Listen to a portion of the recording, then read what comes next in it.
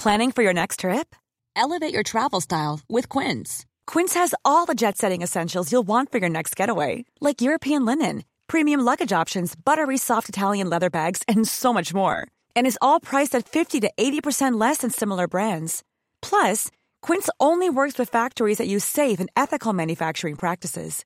Pack your bags with high-quality essentials you'll be wearing for vacations to come with Quince. Go to quince.com/pack for free shipping and 365-day returns. Everyone knows therapy is great for solving problems, but getting therapy has its own problems too, like finding the right therapist, fitting into their schedule, and of course, the cost.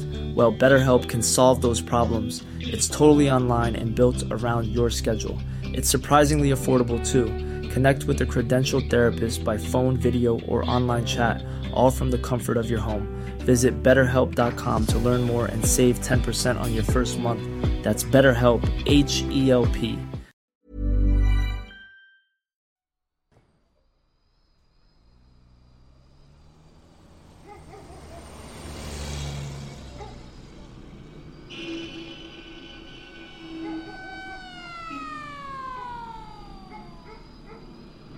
The investigation was led by Chief Inspector Drew of the CID, who had overseen the murders of French Fifi, Marie Cotton, Dutch Leia and Red Max, and would confirm this is a case of murder. As before, there was no struggle, robbery or assault. With a timeline of events as clear as the day itself, the evidence as irrefutable as dust, and an embarrassment of eyewitnesses who had seen and spoken to her killer, face to face from just a few inches away, there was no mystery as to who had murdered her. A composite description was compiled by the witnesses. He was aged 24 to 30, 5'3" to 5'4", thin to medium build, a roundish pasty face, a ruddy complexion, blue eyes, brown brushback hair, a dark brownish scruffy suit, and no hat. That same man was seen with the victim at the Adam and Eve pub, at Seaton Place Market, and then at 4 p.m. Both were seen by the tenants of the building, entering her second floor flat at 306 Euston Road. Dr. Alexander Burney confirmed by in situ examination that her time of death was 4 p.m. to 5 p.m.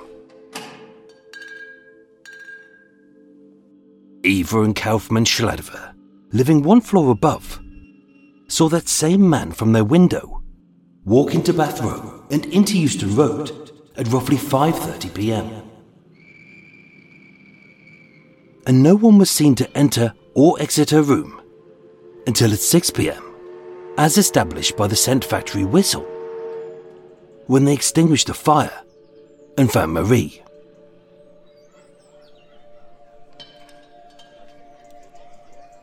With the police report stating, there is no doubt that the murderer was a chance pickup in a public house. The evidence was irrefutable.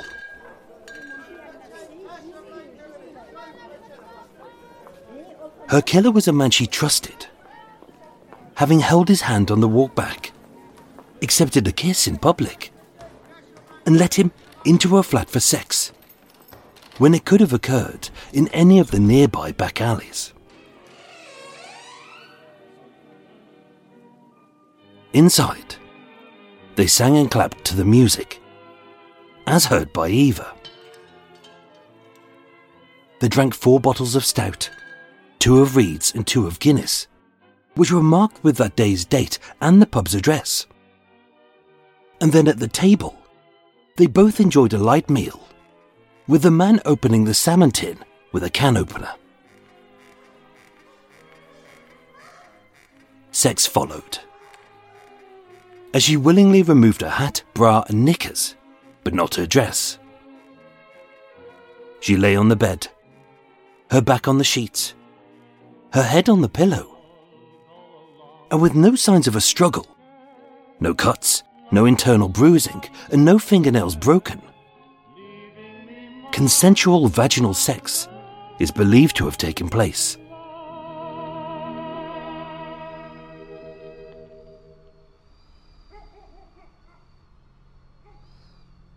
Only this time, something would change.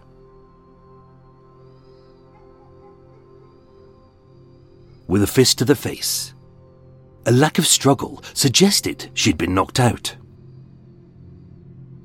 With frothy mucus in her airway and bruising about her neck, she was manually strangled at first, but then with a ligature, later taken by the killer. It is unknown if it was knotted, or if he held it tight until her life had ebbed away. The police would state, "We failed to find anything in the nature of a ligature." With Marie not wearing any stockings, either he had taken it as a souvenir, kept it as it belonged to him, or it was destroyed in a short, ferocious fire, which blackened the sink, burnt the curtain, and turned the rags within to cinders.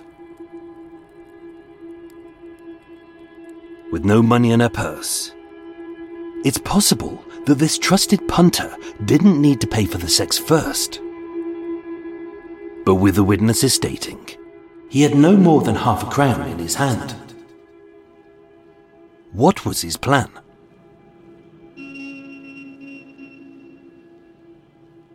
His motive was a mystery. But given enough time, his identity would not. Although unknown to pub locals and West End coppers, with his fingerprints on the can opener, the bottles, the salmon tin and her handbag, the police would manually search every fingerprint of every criminal with a history of assaulting women or prostitutes who matched that man's description. It was an almost impossible task, made simpler as he had left a few clues.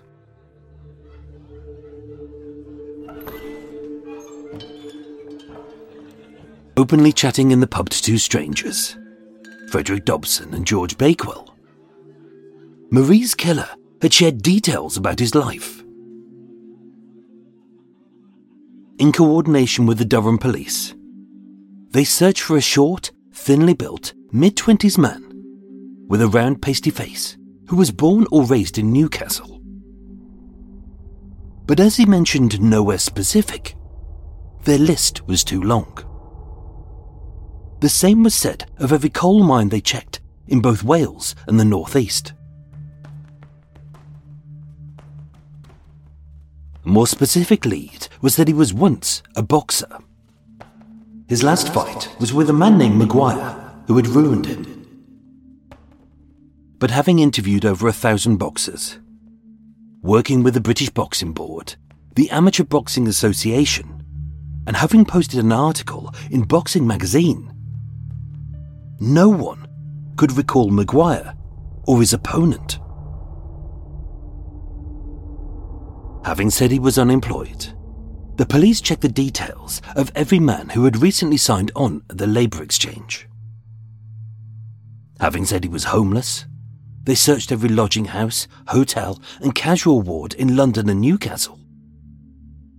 And having said that he'd been sacked that morning from the Central Hotel in Marylebone for upsetting a milk churn, they questioned the hotel staff, the agency and the Ministry of Work, but came up with no one. The police placed informants in public areas. Witnesses compared photographs of possible suspects at the records office.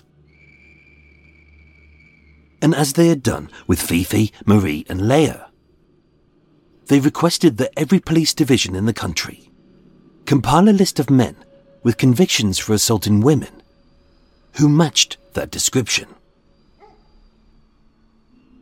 Every suspect was questioned and investigated, but with solid alibis They were all released.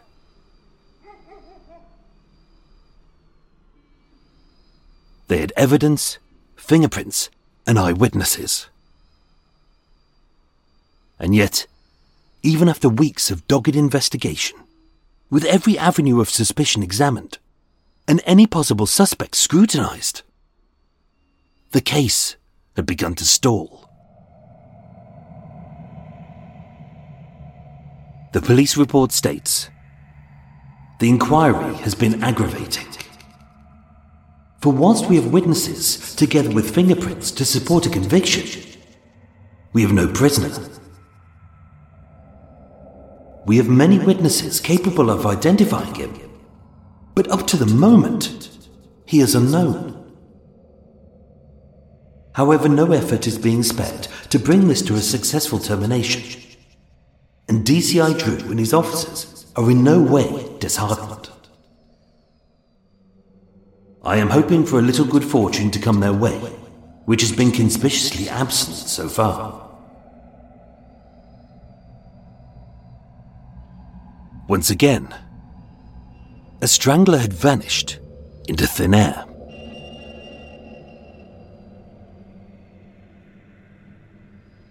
Only he wasn't a criminal mastermind or a crazed sadistic genius.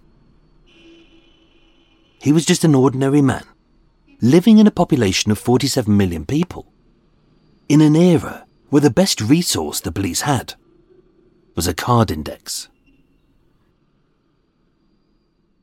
For him, it wasn't difficult to disappear when the police didn't know who he was.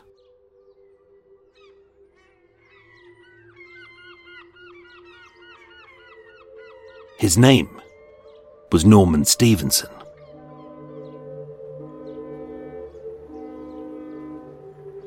Born on the 10th of March 1913, 300 miles north of London, in the northeast city of Newcastle, Norman was always an undersized boy, often bullied for being small. And whose weedy frame, ruddy cheeks and pale face contrasted starkly with his dark brushback hair. It always made him look sickly and weak. But maybe that's why he lied about being a miner, a boxer, and why he regularly visited prostitutes. As deep down, he was just a little boy who wanted to be seen as a man. Little is known about his upbringing. Just a small walk from Castle Leazes Moor and Fenham Barracks.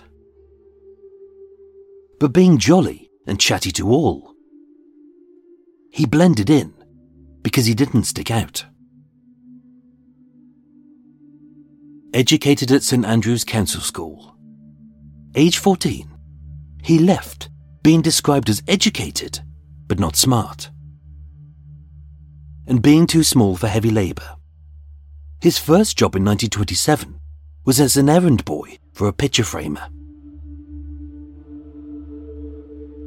But all that changed when a little mistake left him scarred for life.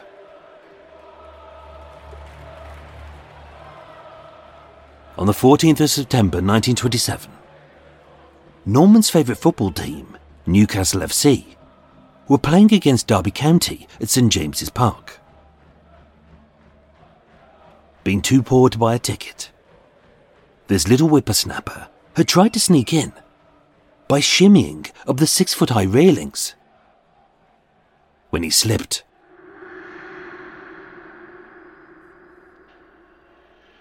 with 2 iron spikes impaled through his stomach, all he could do was hang there, in pain, as blood ran from his midriff down to his feet and his face. Hospitalized for 3 weeks, he would be plagued with bouts of sickness and unemployment for life. After his accident, his work record became sporadic. In 1928, he was a confectioner's van boy, but quit in 1930 owing to stomach pains. In early 1931, he was off sick, but worked for 9 months erecting a concrete garage in Newcastle. And in April 1932, he worked at Park Royal Training in West London. But owing to sickness, he returned to Newcastle, where he engaged in casual work and petty crime to fund his habitual drinking and sex with prostitutes. Norman Stephenson had 10 convictions, mostly for minor offences. On the 27th of February 1931 and the 8th of February 1932 in Gateshead, he was charged with acting suspiciously. 11th of January 1933, he did 6 months in prison for stealing cigarettes. 22nd of January 1934 at Newcastle, he was fined for stealing 2 tins of petrol. And on the 14th of May 1934, he did 3 months hard labour for stealing women's clothes. Upon his release, in February 1935, he moved to London. And as may have been misheard, or possibly it was a little white lie to sound tough, for 6 months he was a boiler house labourer at the Central Hotel on the Marylebone Road. Only he wasn't sacked for upsetting a milk churn, but left owing to ill health. On the 9th of October 1935, at Marylebone Police Court, he was sentenced to 2 months hard labour for stealing from a gas meter. On the 16th of June 1936, back in Newcastle, he served 9 months for shop breaking, and again for stealing from a gas meter. And on the 31st of May 1937, in Willesden, West London, he would serve another 3 months hard labour at Wandsworth Prison for stealing 12 shillings, again from a gas meter.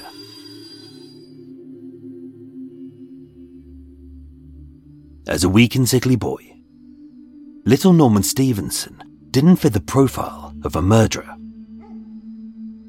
He was a part-time labourer who suffered with stomach pains and sometimes stole clothes, stamps and cigarettes.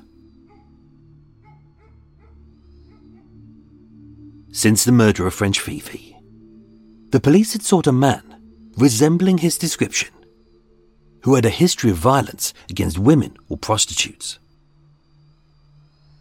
Only Norman had no such convictions. In fact, his only violent offence, before he was charged with murder, was the assault of a policeman while drunk. Which begs the question, after almost 2 years of hunting for this very unlikely suspect, with 3 murders having gone unsolved, and no other suspects for a 4th, as they had done with Stanley King and James Allen Hall, had a baffled police force simply bagged themselves a very convenient scapegoat? And was Norman Stephenson an innocent man?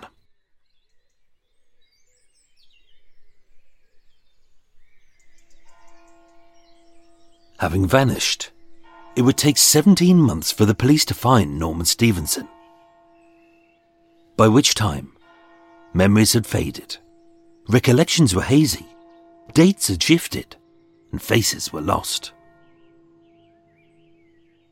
His alibi for the day of the murder was not to deny knowing Marie, but to deny that he was even there.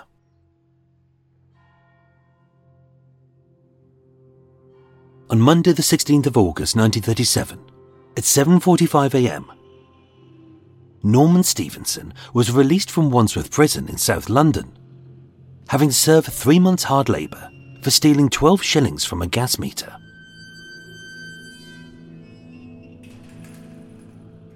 Dressed in a shabby brown suit, but no hat, with a few coins in his pocket, he boarded the tram to Westminster.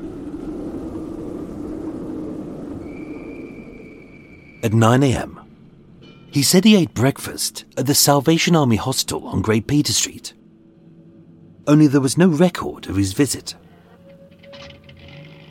At 12 p.m, as Marie entered the Adam and Eve pub, he said he paid a visit to a friend near Waterloo Bridge. Only this man wasn't in. Later, he said he ate lunch in a hostel on Middlesex Street. But again, his details were not recorded there or at any of the neighbouring hostels. At roughly 1 p.m, he said he caught a train from Waterloo to Merston, 2 hours and 19 miles south of Marie's flat. At 2:30 p.m, around the time that it is said that he entered the pub, his sister said she gave him 5 shillings, but I can't recall the date. And with so long having already passed, although the police had his fingerprints on a Guinness bottle as brought by the victim, marked with the pub's details, dated the day of her death, which was bagged and carried to the flat, and was later found open and drank beside her bed where her body was found. They couldn't disprove that Norman wasn't elsewhere, just as they couldn't prove, without a shadow of a doubt, that he had strangled Marie.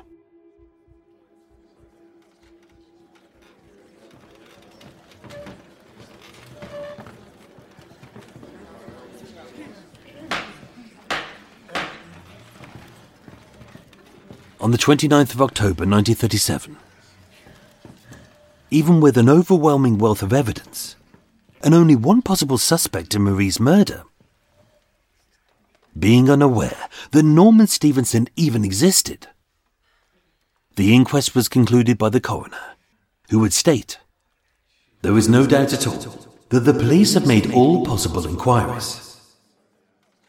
It is clearly a case of murder, and there is only one verdict which fits these facts."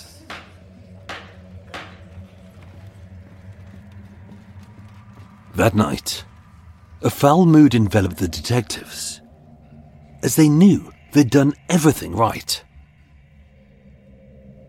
When the public pinned the blame on society's outsiders, and when a feverish press had bastardized the facts to concoct silly stories about a monster they had dubbed the Soho Strangler, the police had stayed steadfast in their belief that each victim was murdered by a man with a history of violence against women. But having investigated every possible suspect, they had failed to find him.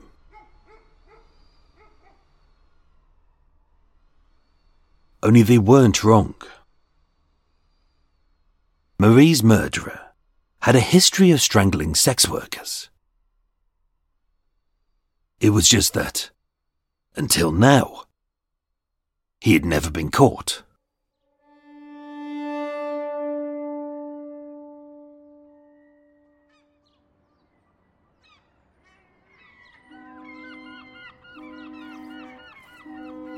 "16 months after the inquest, 300 miles north in Durham,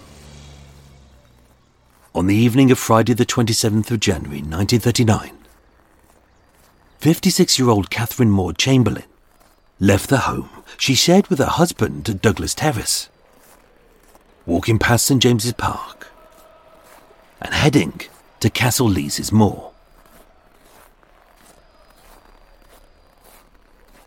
It is uncertain why she was there. Some say she was meeting a pal, whereas others suggest that being the wife of a poorly paid labourer, she was earning a few extra shillings by selling sex to the soldiers stationed at the nearby Fenham Barracks. With the snow falling thick and the night bitterly cold, Catherine wore a long woolen scarf to keep the chill from her neck, and a set of rubber wellies as her feet churned the grass into a brown slushy mud. At 10:10 p.m., Catherine was seen chatting with a small man at the main gates of Lee's Park by Mabel Jackson.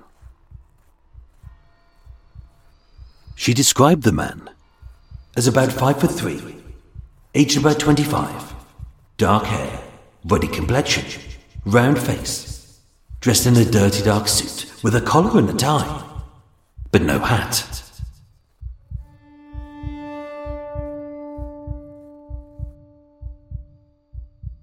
Later arrested, Norman Stephenson would make a confession with chilling similarities.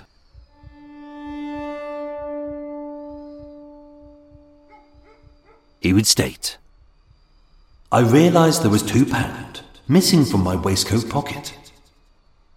A crime he would blame on Catherine, having been dipped in the past, by which a prostitute will either overcharge a punter or will discreetly steal their money.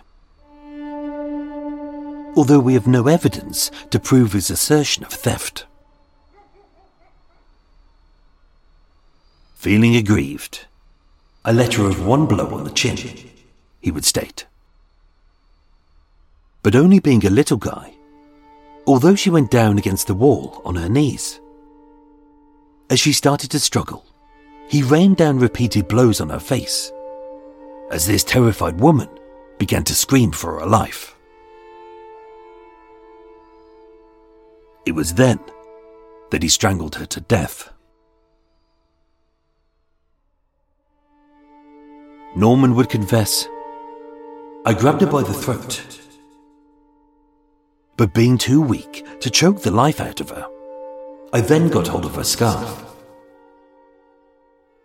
Not being the kind of man who planned to murder a prostitute. As she screamed, I tied a knot in it.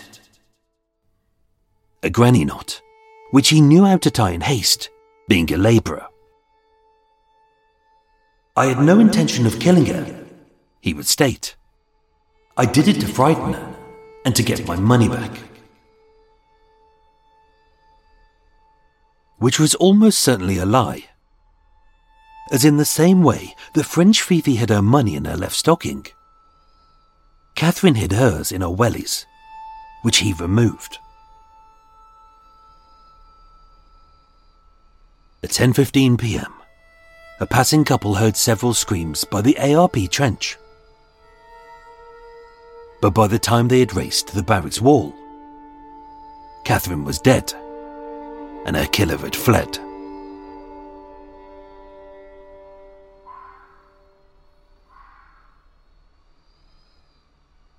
With almost every piece of evidence eviscerated by the winter sludge, the Durham police were at a loss as to who this man was. Placing a description of the man in the papers, the press reported the facts in a factual and an unsensational way. But with only one prostitute dead, this little story would be quickly forgotten.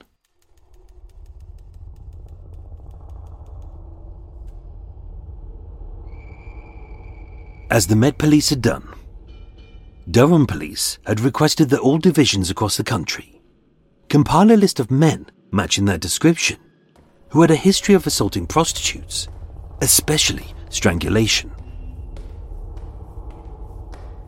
It was too eerie to be a coincidence, as the man last seen with French Marie was from Newcastle.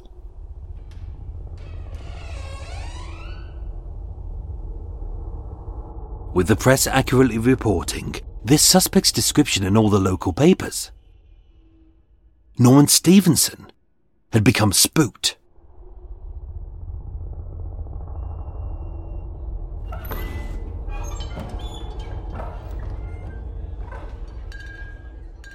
Mid-afternoon, on Friday the 3rd of February 1939, just 1 week after Catherine's murder, Norman had tried to strangle another prostitute while drunk on Newgate Street in the heart of Newcastle city centre. In a local pub, having met Annie Cunningham Thompson, a local sex worker who he knew and liked, they headed into an alley for sex. Only nothing happened, as he was too drunk. Moments later, he put his hands around my neck and tried to strangle me, Annie would state. Which may have been his real motivation, as with this little boy desperate to be seen as a man. Were these assaults because he couldn't get an erection? Fighting him off, Norman fled as two men came to Annie's aid. But as he ran into Westmoreland Street, being racked with anxiety, Catherine's killer gave himself up.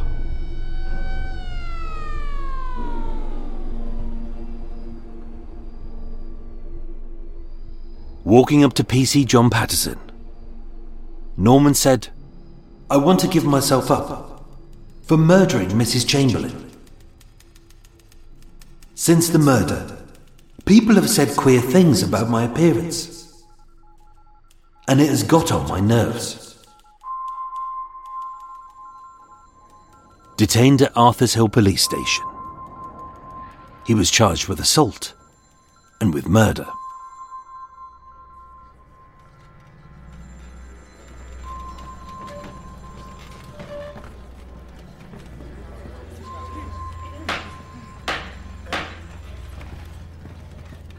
On Thursday the 2nd and Friday the 3rd of March 1939, at Durham Assizes, Norman Stephenson was tried for the murder of Catherine Maud Chamberlain.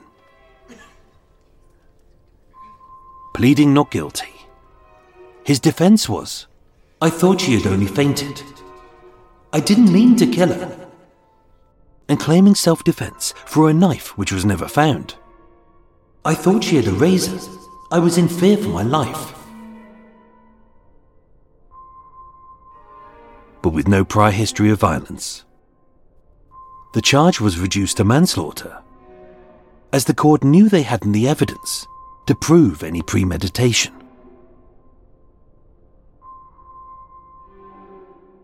Having retired for 45 minutes, a jury of 8 men and 4 women found him guilty of manslaughter and allegedly flicking a little grin as he walked from the dock. He was sentenced to 10 years in Parkhurst Prison.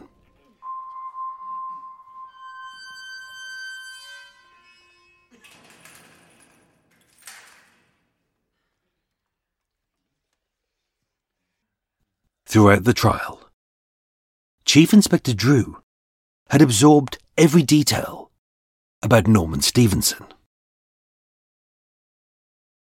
But if he was so sure that this man had murdered French Marie, why did he convict a man called Robert Dixon?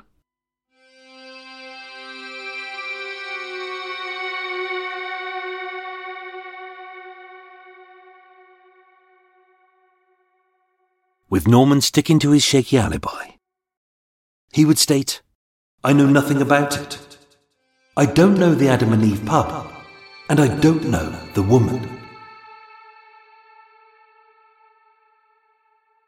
On the 2nd of May 1939, Robert Dixon was tried at the Old Bailey.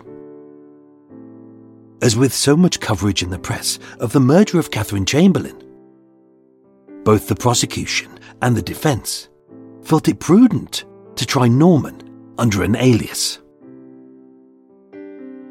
Pleading not guilty to murdering Lottie Astley, alias French Marie, he would state, "We were both drunk. She told me to leave and she pushed me. I pushed her back and she fell. I grabbed her scarf and I think it must have tightened." Only no one could recall her wearing a scarf, as it was summer. Having retired for 1.5 hours, during which time the jury had sought rulings by the judge on various points of law, they returned with a verdict of not guilty of murder, but guilty of manslaughter. with Norman Stephenson, alias Robert Dixon, sentenced to 16 years for the manslaughter of Lottie Astley and 10 years for the manslaughter of Catherine Moore Chamberlain. Escaping a death sentence, he should have served at least 26 years in prison. But with both convictions set to run concurrently, he served just half. Released from Dartmoor Prison in 1955, Norman Stephenson died in 1969, professing his innocence.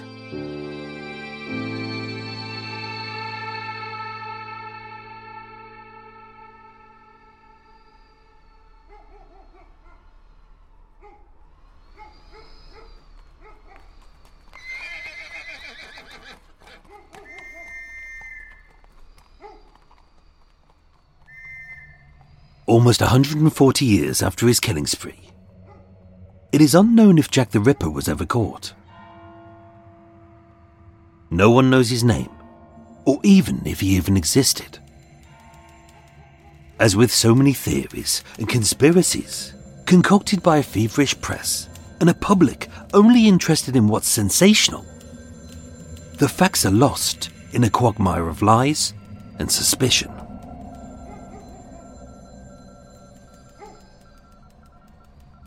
More than 85 years after the Soho Strangler killings, the same could be said.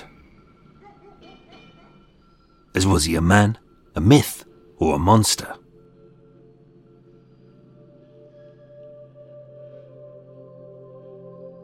Since the start, the police would state, some of the newspapers have suggested that these cases of strangulation of prostitutes in 1995 and 96 are connected. We have convinced them that they are wrong. But did they think that?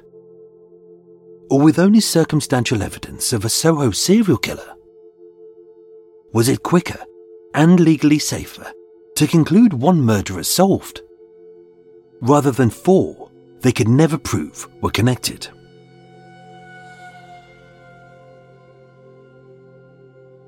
We know he strangled 2 women to death, Catherine Moore Chamberlain and Lottie Astley, as well as assaulting Annie Cunningham Thompson. But with no history of violence against prostitutes, he was never suspected of any earlier murders, as his first conviction for strangulation wasn't until 1939,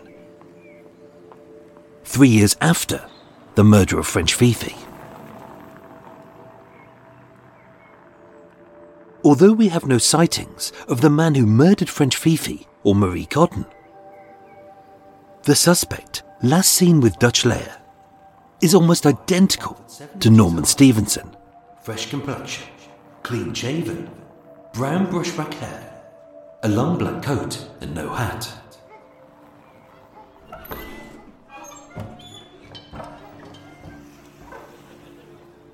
As a small, unassuming boy who looked sickly and weak, was he often mistaken for harmless? Being so friendly, he would chat to strangers in a pub. The kind of punter a prostitute would wave at across a bar, and who she would invite back to her flat for a meal and sex, because she trusted him.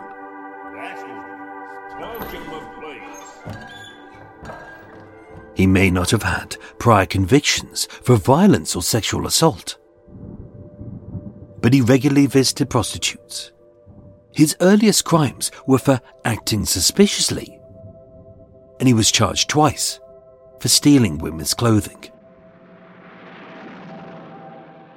Was that entirely innocent, or does it hint at something deviant?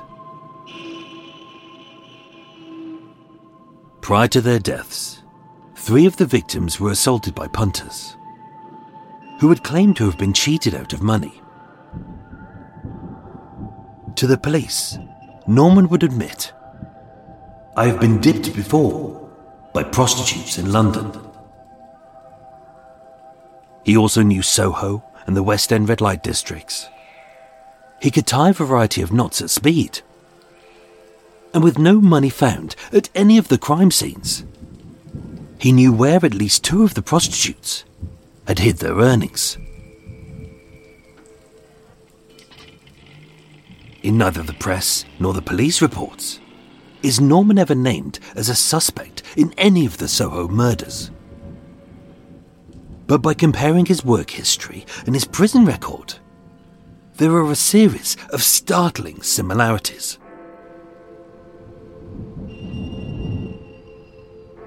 Sentenced to 2 months at Pentonville Prison, Norman was released on the 4th of November 1935, the day that Josephine Martin, alias French Fifi, was murdered.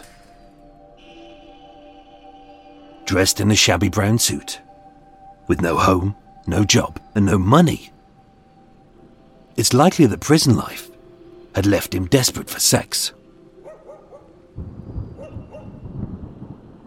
On the 16th of April and the 9th of May 1936, the days when Marie Cotton and Dutch Lair were murdered, being unemployed and keeping on friends' floors, we know that he was in the West End.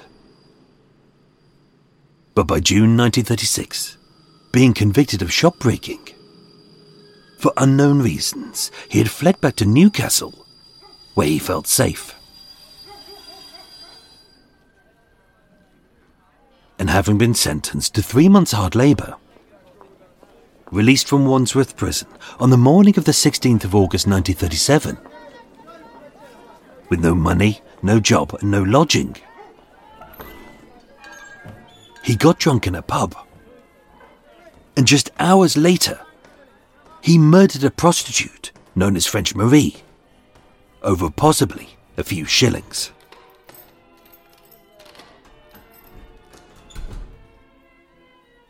It could really be as simple as that.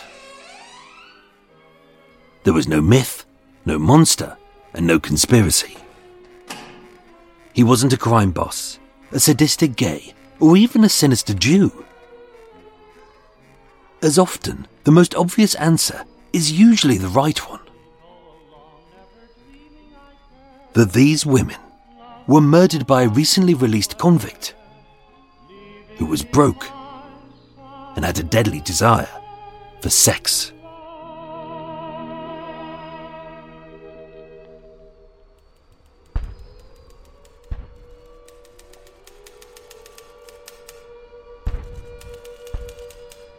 So was Norman Stephenson Soho's serial strangler? Or maybe the Soho Strangler was just a myth?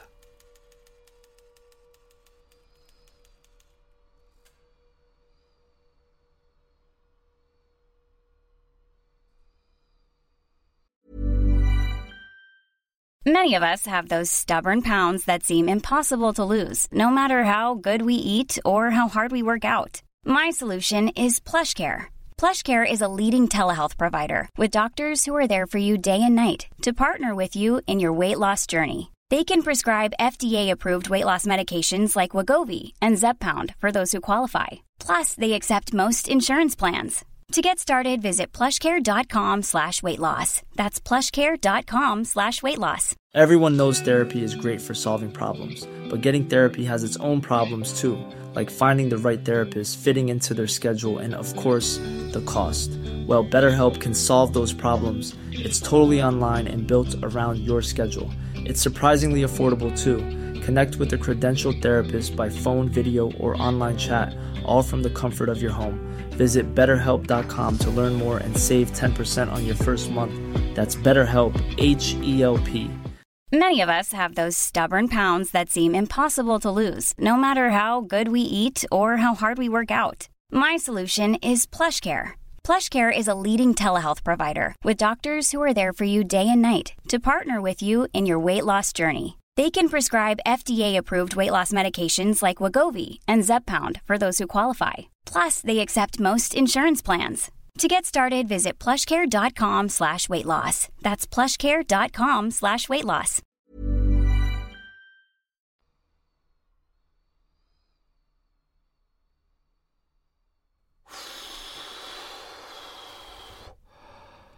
Christ, that took ages, although that was a longer episode. Oh, there you go, Peepee Poppers. How was that, Peepee Poppers? There you go. Oh, the final part. 8 years of research, never been told before, and it finally been pieced together and told for the first time. And take off your little hat, there we go. Oh, were you hoping that I'd come to the end and go, it's this man, like with the Blackout Ripper, it's this man and we know it's him and he's convicted? No. See, this is the problem.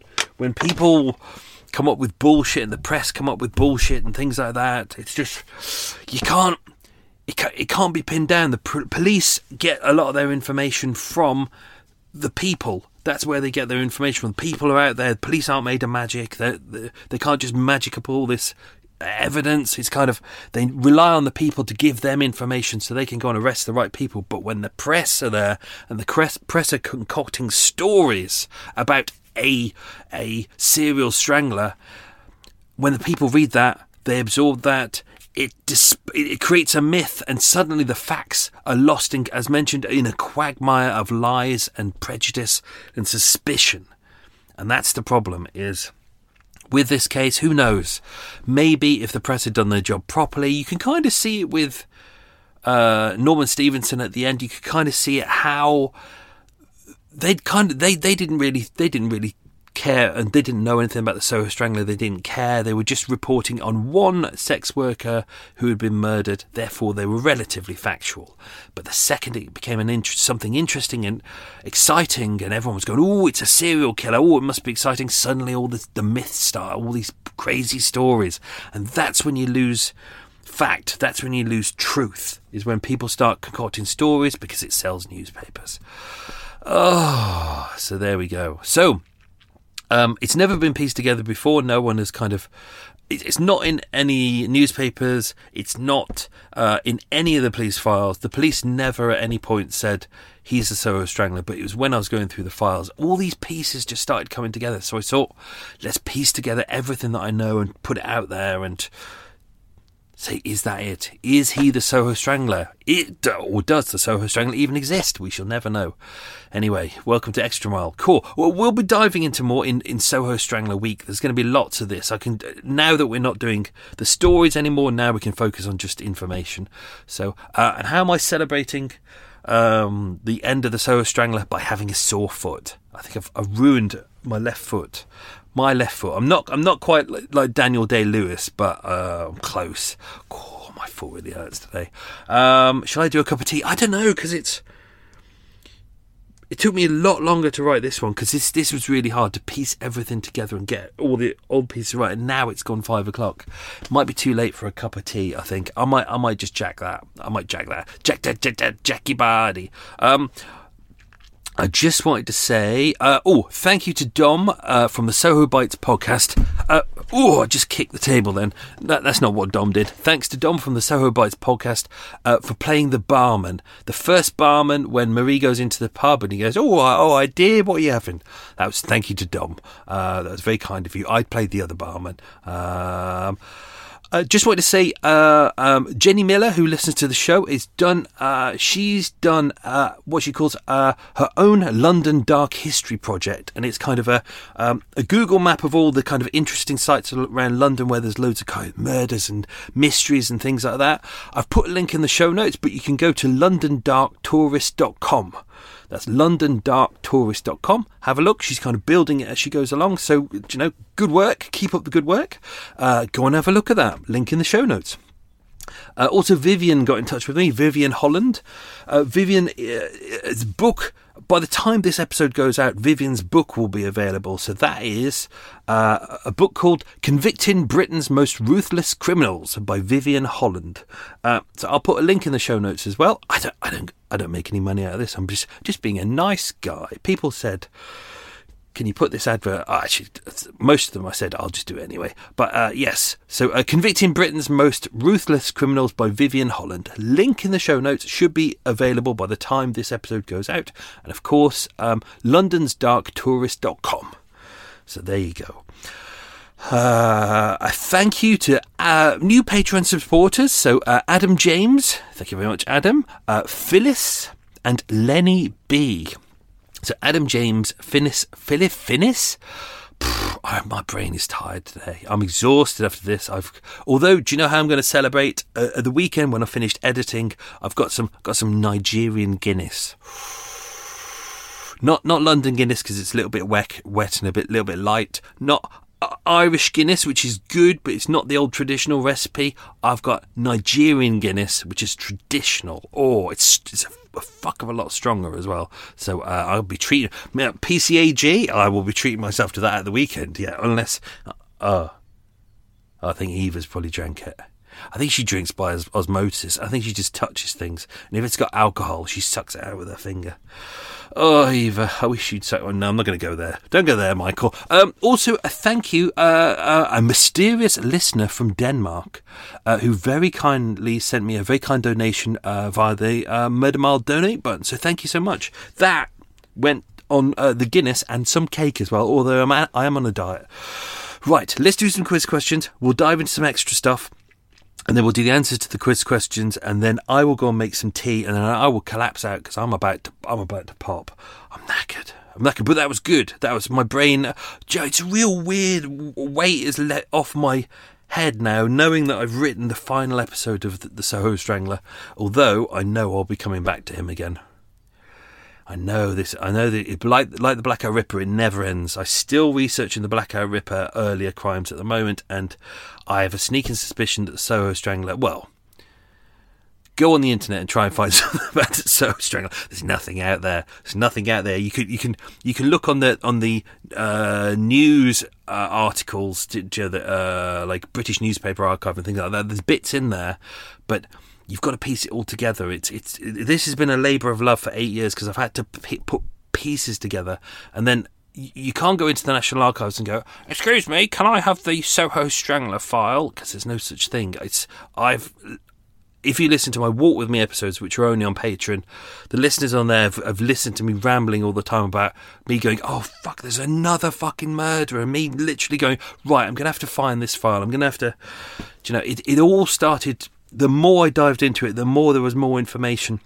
And there is no page on there that says, Norman Stephenson is possibly the Soho Strangler, and these are the reasons why. This is literally me having to go through thousands of pages, literally thousands of pages over years, and find little details and then cross-reference them, and it's been a real pain. And it was only in the last couple of days that I made the correlation between him leaving prison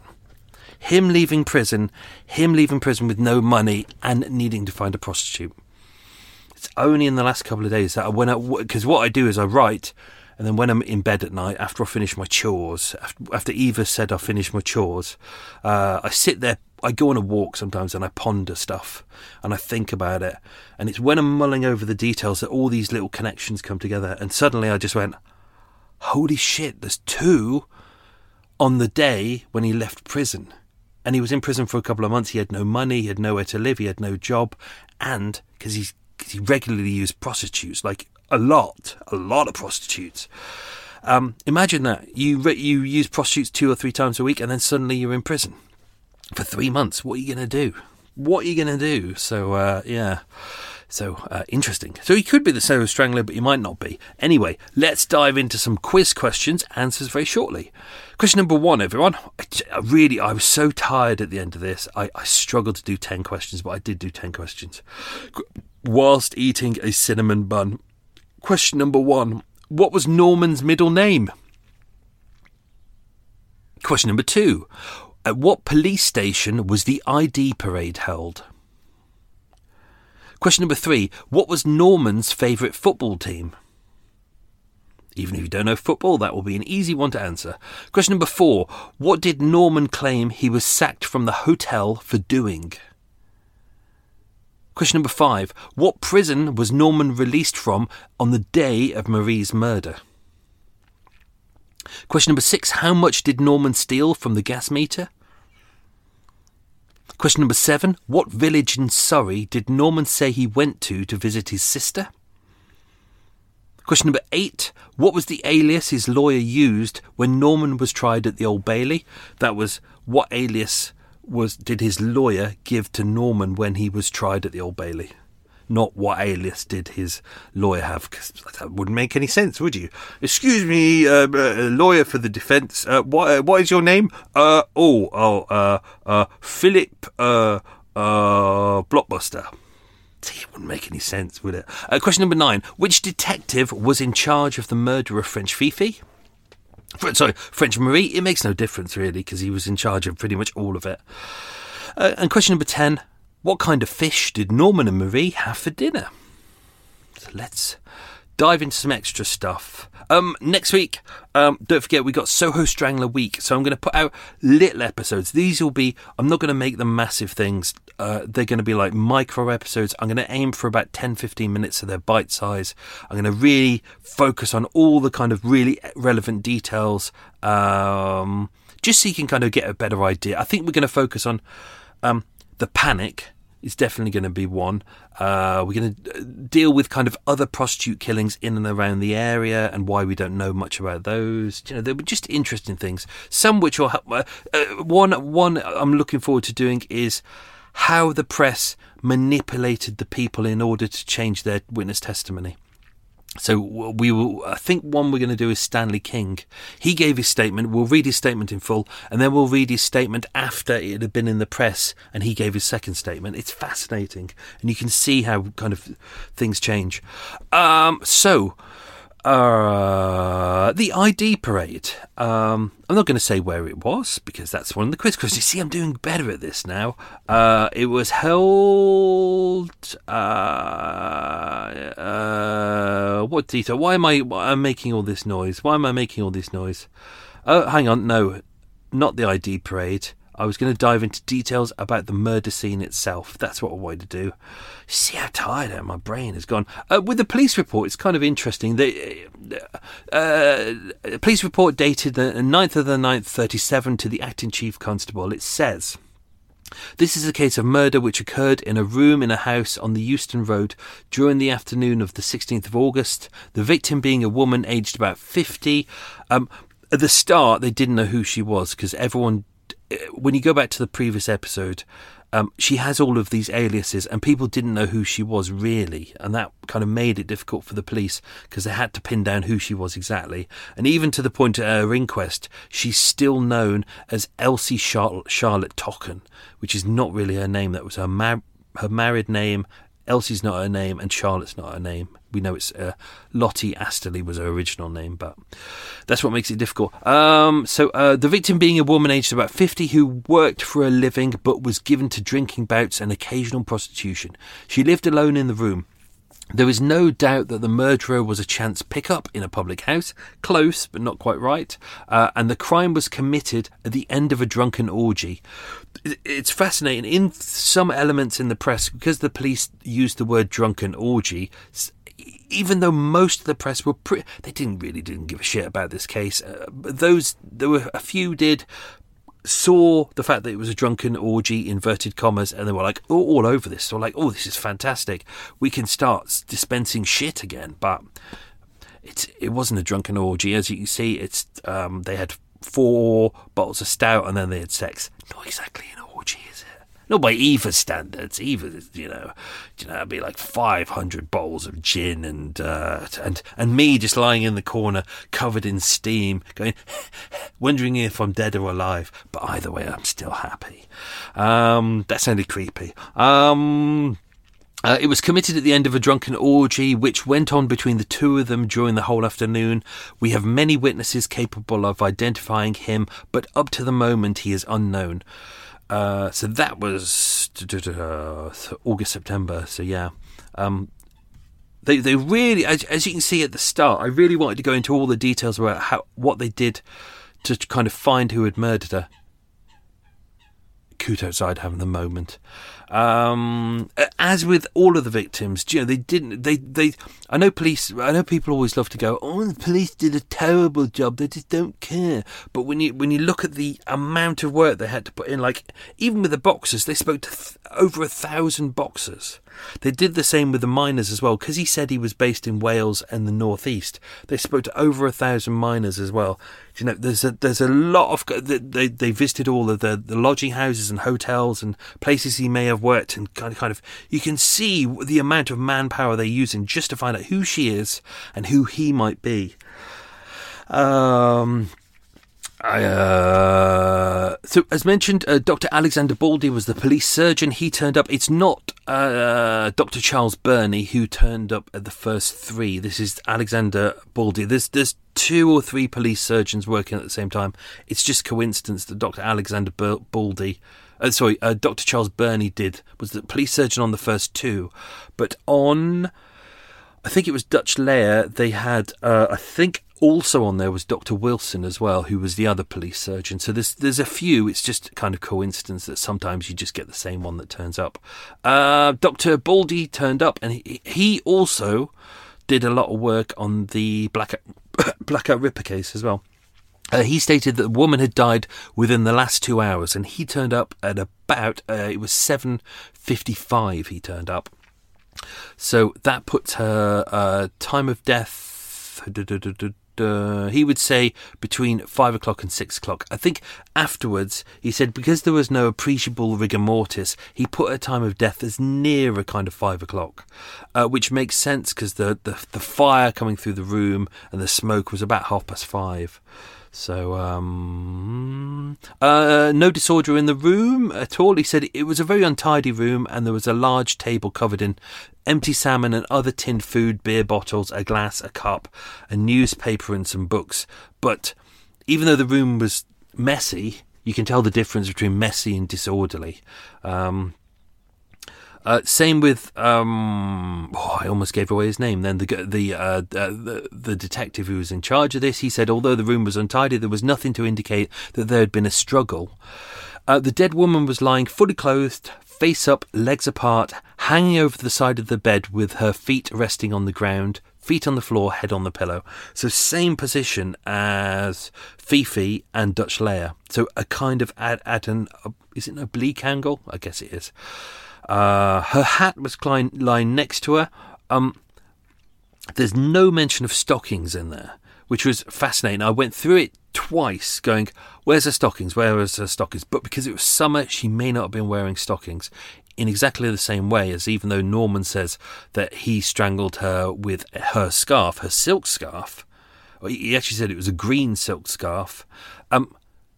No one can recall her wearing a scarf. In fact, this is the annoying thing about this case. The police never go back and check with the witnesses and say, was she wearing a silk scarf? But there's just no mention of a scarf at all. There's also no mention of stockings. So I have deduced that she wasn't wearing stockings or a scarf. Oh, God, burpee. The police may have forgotten to put it down, but I think it's unlikely because they're pretty vociferous with all the details when they go through everything. Oh, come on, hiccups. What else? Bedclothes. So she was lying on the bed, on top of the bed, but she hadn't got into the bed. What else? There were abrasions to the left-hand side of the neck and an abrasion on the right-hand side. So that is the finger wounds of where he had strangled her. One of the victims later on, Annie, said he tried to strangle her with both hands, but all of the evidence and all of the murders prior seems to show that he strangled them both with one hand, 3 abrasions on the left-hand side of the neck and an abrasion on the right-hand side, which means left-handed. Annoyingly, we don't know whether he was left-handed or right-handed. That was something else that I checked through, and that's not in there as well. Personally, I would have double-checked that, especially being a left-hander, because less people in the country who are left-handed than right-handed. But there we go. It's not in the file. Not everything will be in the file, unfortunately, which is really annoying. When the police turned up, they found no weapon at all. They said, I failed to find anything in the nature of a ligature on either the body or on the bed. He found she was wearing what they would call a bust supporter, which was kind of a makeshift bra made out of tape and elastic attachments, lying on the centre of the table.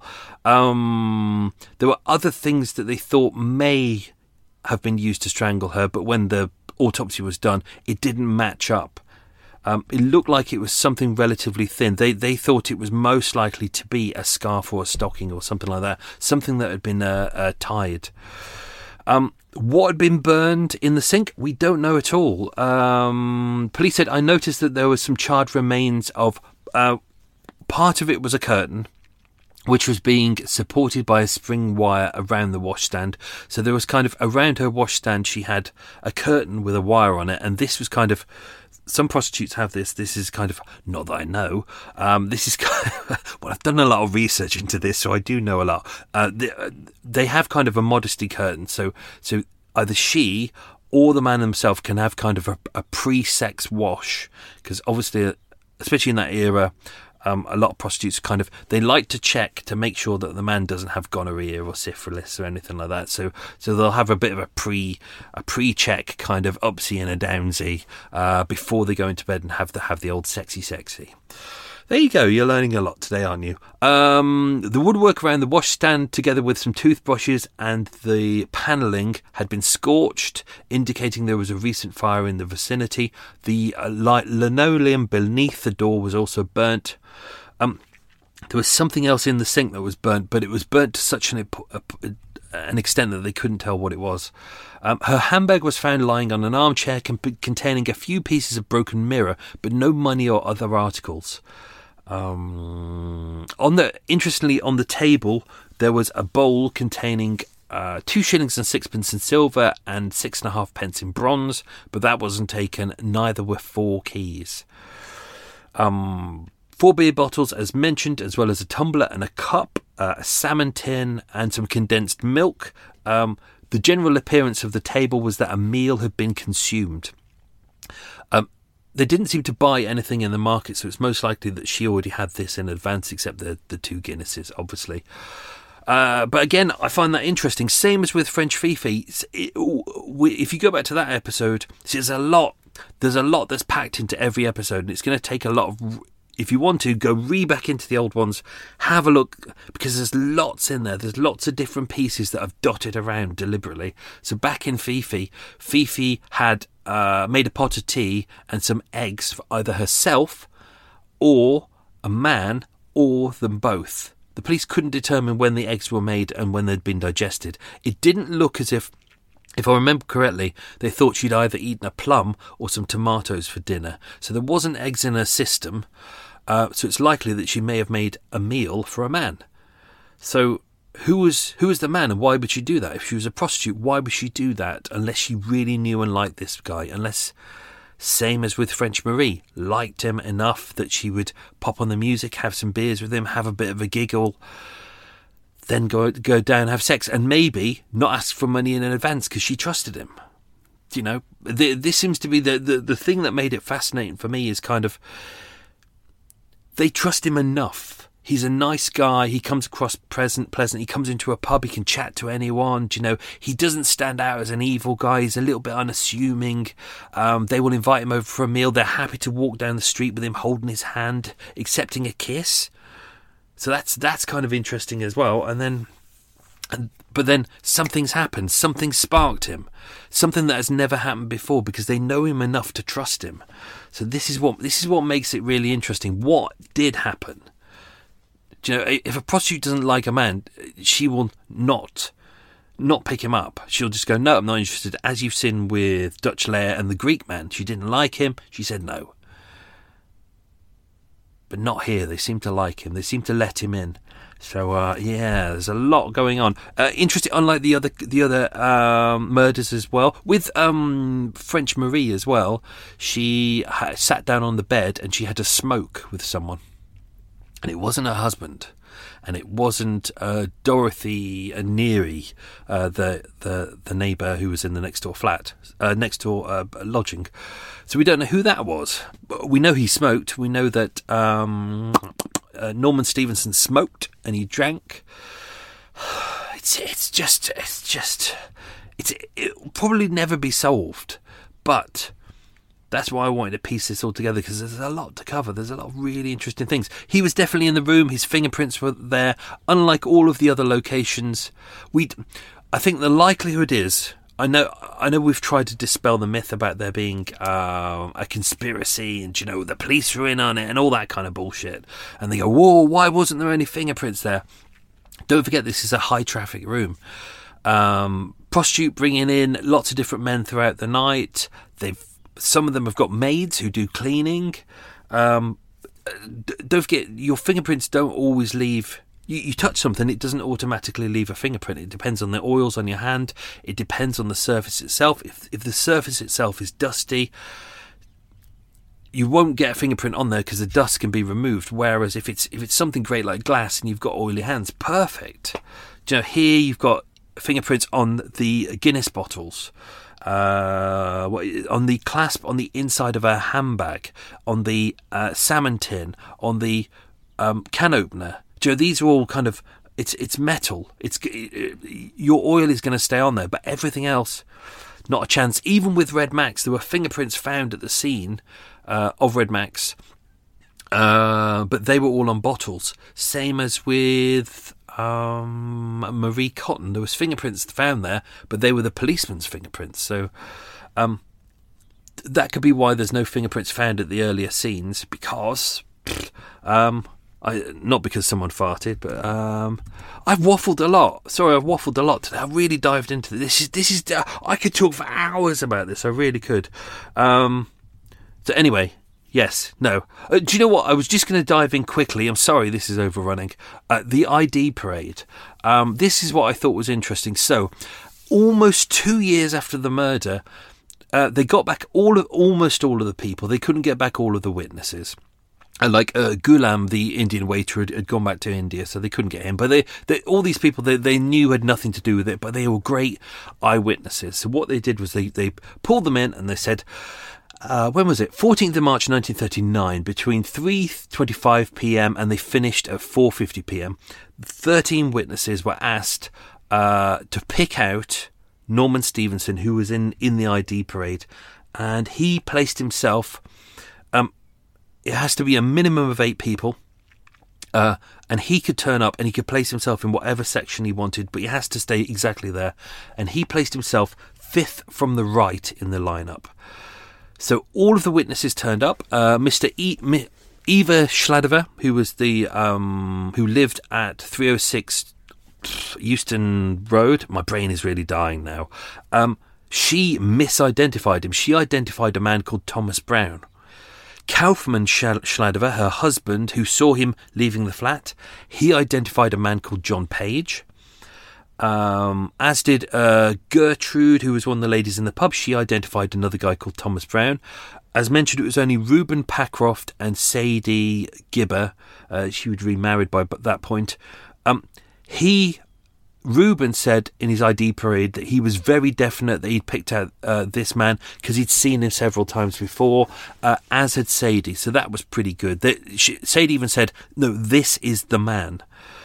But unfortunately, Kathleen Ula, she picked out a man called John Shelton. George Bakewell, who was talking to him for about 20 minutes, couldn't identify him. Neither could Frederick Dobson. He spoke to him for 20 minutes, couldn't identify him either. So lots of people could not identify him, but they managed to find 2 who conclusively said, yes, this is definitely the man. And because enough of these eyewitness statements that they got the day of the murder and the day after the murder were identical, before people had even started talking to each other, the police knew that they were onto a winner. But obviously, trying to get people to remember a face from 2 years ago is almost impossible. So, yeah, I think that's that. Well, let's do the quiz questions, then I can go and have something to drink. Oh, I might have from one of my Guinnesses tonight. Ooh. Okay, question number 1. What was Norman's middle name? It was a trick question. He didn't have one. Question number 2. At what police station was the ID parade held?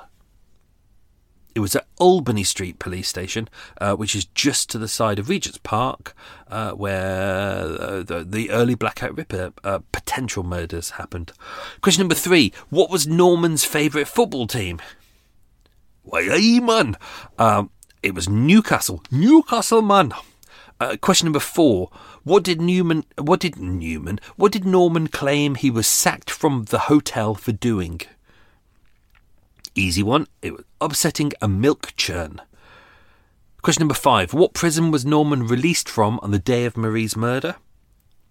It was Wandsworth, where the Blackout Ripper was executed. Question number 6. How much did Norman steal from the gas meter? 12 shillings. Question number 7. What village in Surrey did Norman say he went to visit his sister? It was Merstham. Question number 8. What was the alias his lawyer used when Norman was tried at the Old Bailey? It was Robert Dixon.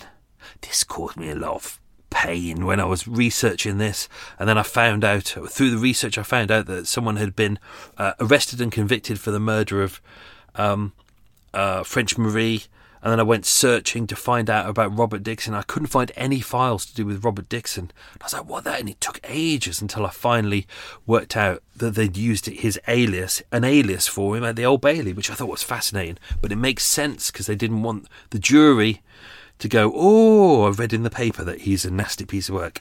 Question number 9. What detective was in charge of the murder of French Marie and others? DCI Drew. Question number 10. I think I gave this one away as a quiz question, but that's fine. You can have this one for free. Present from me. What kind of fish did Norman and Marie eat for dinner? It was salmon. So there you go, folks. That's the end of the Soho Strangler. I will be doing an omnibus edition, so if you want just all the episodes without the waffly bits at the end, and you can just focus on the case, that's there. And I'll do some of these micro episodes for the Soho Strangler week next week. It won't be scenes and sound effects and all that. We're just going to be focusing on facts. I'm going to boil it down to just the essentials. So if you want to help solve who the Soho Strangler was and bring justice to those lovely ladies who unfortunately tragedy befell them, and their cases have never been solved, then you can help do that. That's it, folks. That's me done. God, I've almost finished. Have yourself a good week, folks. Stay safe and be good. And thank you for supporting the show. Lots of love. Bye. How would you like to look 5 years younger? In a clinical study, people that had volume added with Juvederm Voluma XC in the cheeks perceived themselves as looking 5 years younger at 6 months after treatment. Look younger, feel like you. Add volume for lift and contour in the cheeks with Juvederm Voluma XC. Reverse signs of aging by adding volume to smooth laugh lines with Juvederm Volure XC. For important safety information and to find a licensed specialist, visit Juvederm.com. That's JUVEDERM.com. Not for people with severe allergic reactions, allergies to lidocaine, or the proteins used in Juvederm. Common side effects include injection site redness, swelling, pain, tenderness, firmness, lumps, bumps, bruising, discoloration, or itching. There's a risk of unintentional injection into a blood vessel, which can cause vision abnormalities, blindness, stroke, temporary scabs, or scarring. Talk to a licensed specialist to find out if it's right for you. Even when we're on a budget, we still deserve nice things. Quince is a place to scoop up stunning high-end goods for 50 to 80% less than similar brands. They have buttery soft cashmere sweaters starting at $50, luxurious Italian leather bags, and so much more. Plus, Quince only works with factories that use safe, ethical, and responsible manufacturing. Get the high-end goods you'll love without the high price tag with Quince. Go to quince.com/style for free shipping and 365-day returns. Imagine the softest sheets you've ever felt. Now imagine them getting even softer over time. That's what you'll feel with Boll & Branch's organic cotton sheets. In a recent customer survey, 96% replied that Boll & Branch sheets get softer with every wash. Start getting your best night's sleep in these sheets that get softer and softer for years to come. Try their sheets with a 30-night guarantee. Plus, get 15% off your first order at bollandbranch.com. Code BUTTERY. Exclusions apply. See site for details.